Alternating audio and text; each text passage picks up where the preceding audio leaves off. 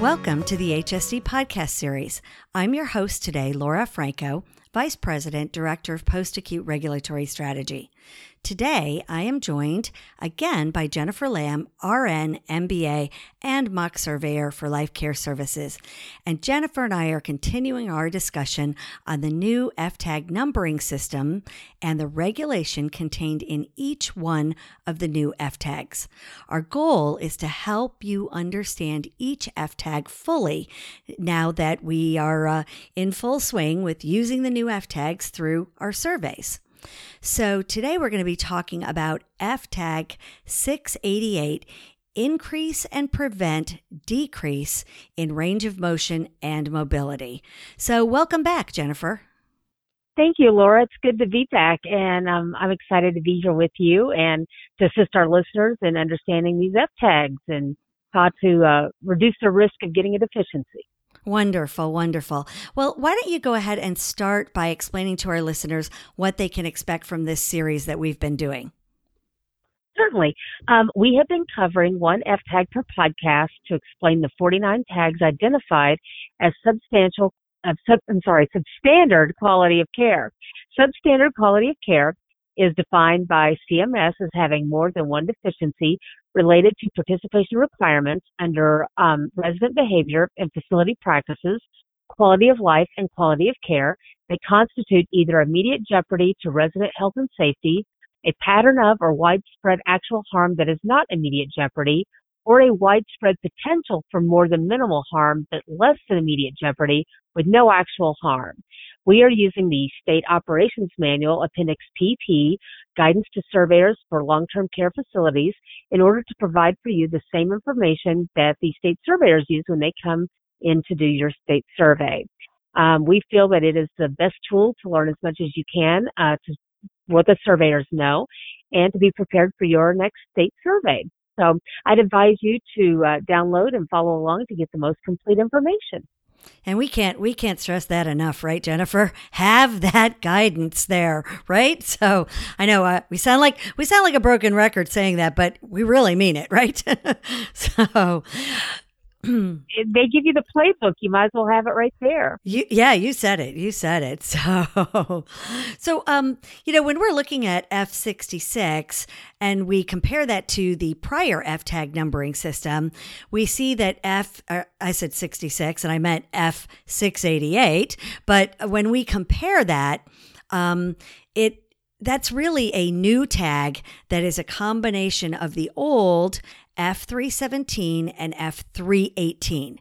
So CMS took the language of those two tags and made them one tag. So why don't you go ahead then and define the new tag F688 for our listeners? Okay. Well, F688 says the facility must ensure that a resident who enters the facility without limited range of motion does not experience reduction in range of motion unless the resident's clinical condition demonstrates that a reduction in range of motion is unavoidable, and a resident with limited range of motion receives appropriate treatment and services to increase range of motion and or to prevent further decrease in range of motion. A resident with limited mobility receives appropriate services, equipment, and assistance to maintain or improve mobility with the maximum practicable independence unless a reduction in mobility is demonstrated as unavoidable. Okay, so the intent is to ensure that the facilities provide the services, care, and equipment to assure that a resident maintains and or improves his or her highest level range of motion and mobility. And that is unless a reduction is clinically unavoidable and a resident with a limited range of motion and mobility maintains or improves function unless reduced range of motion and mobility is unavailable. And that's based on the resident's clinical condition, of course, that unavoidable piece. Yes. It's our responsibility to just make sure that unless it's completely unavoidable, that our residents don't lose their mobility or range of motion. So it makes sense then that the first step in ensuring that the resident doesn't lose that mobility or range of motion is to first assess the resident and get their baseline for both mobility and range of motion. You're absolutely right, Laura. That initial assessment will identify the risks and will identify any current issues related to mobility and range of motion. For instance, the assessment should include, and it's certainly not limited to, immobilization. Basically, is the resident bedfast or in a wheelchair? Do they have neurological conditions like Lou Gehrig's disease, which is also called ALS, muscular dystrophy, or cerebral palsy? Is there any condition where movement causes pain or spasms or loss of movement, such as cancer, pressure ulcers, arthritis, gout, or late stages of Alzheimer's? And then finally, clinical conditions where a limb might be immobilized, such as with a fracture or an amputation. Okay, and then the MDS provides a tool to assess mobility. And included in that assessment would be the resident changing to and from a laying position, the resident turning side to side movement in their bed, changing positions of the body, transfers between the bed and the chair, standing and walking. And that assessment should also address whether or not there are already limited movement and what types of services and treatments have been or will be provided. Yes, and based on the assessment that you just mentioned, the care plan then should address those issues with specific individualized interventions, exercise, and therapy. And the care plan should also address any specific equipment or devices that are needed to maintain or improve mobility and range of motion. So, Jennifer, we've mentioned this in earlier podcasts too. We're pretty strong on this, that the State Operations Manual or the SOM has a lot of great information. And again, it has a lot of great information pertaining to this regulation. And we're going to encourage everyone to look at it for additional guidance because it's another great tool, right? Yes, absolutely. Well, let's go on and talk about some of the complications that might impede a resident's mobility. Sure. Some of the complications that a resident may have that can keep them from reaching their full mobility and range of motion potential include pain, skin integrity, decreased muscle strength, unsteady balance, contractures, and respiratory issues. And of course, there are other conditions that can affect mobility. And I think it goes to say that those other conditions need to be addressed in the care plan. All of them do. And then also the other conditions. So let's go in another direction here now with F-tag 688. And let's talk about the key elements of noncompliance. So what things would cause noncompliance or a potential citation with F-tag 688? Okay. Well, the key elements of noncompliance of F688 includes the facility's failure to provide treatment services, equipment, supplies, and or assistance to prevent an avoidable reduction in range of motion or mobility in residents admitted with full range of motion or mobility status.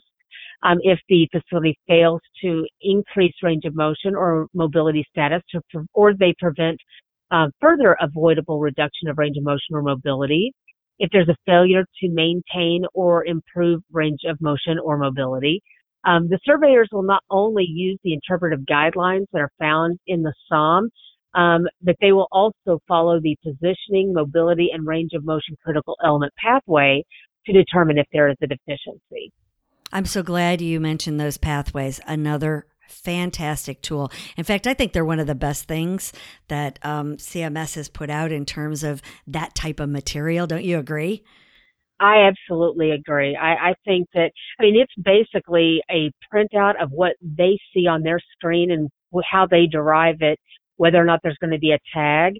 And so if our listeners can download those pathways and utilize those, maybe even do spot checks of their own, perform their own audits. And also it's what we use in mock surveys. At least, I know that I use some of those pathways, especially if I've kind of honed in on something and I want to look at it further.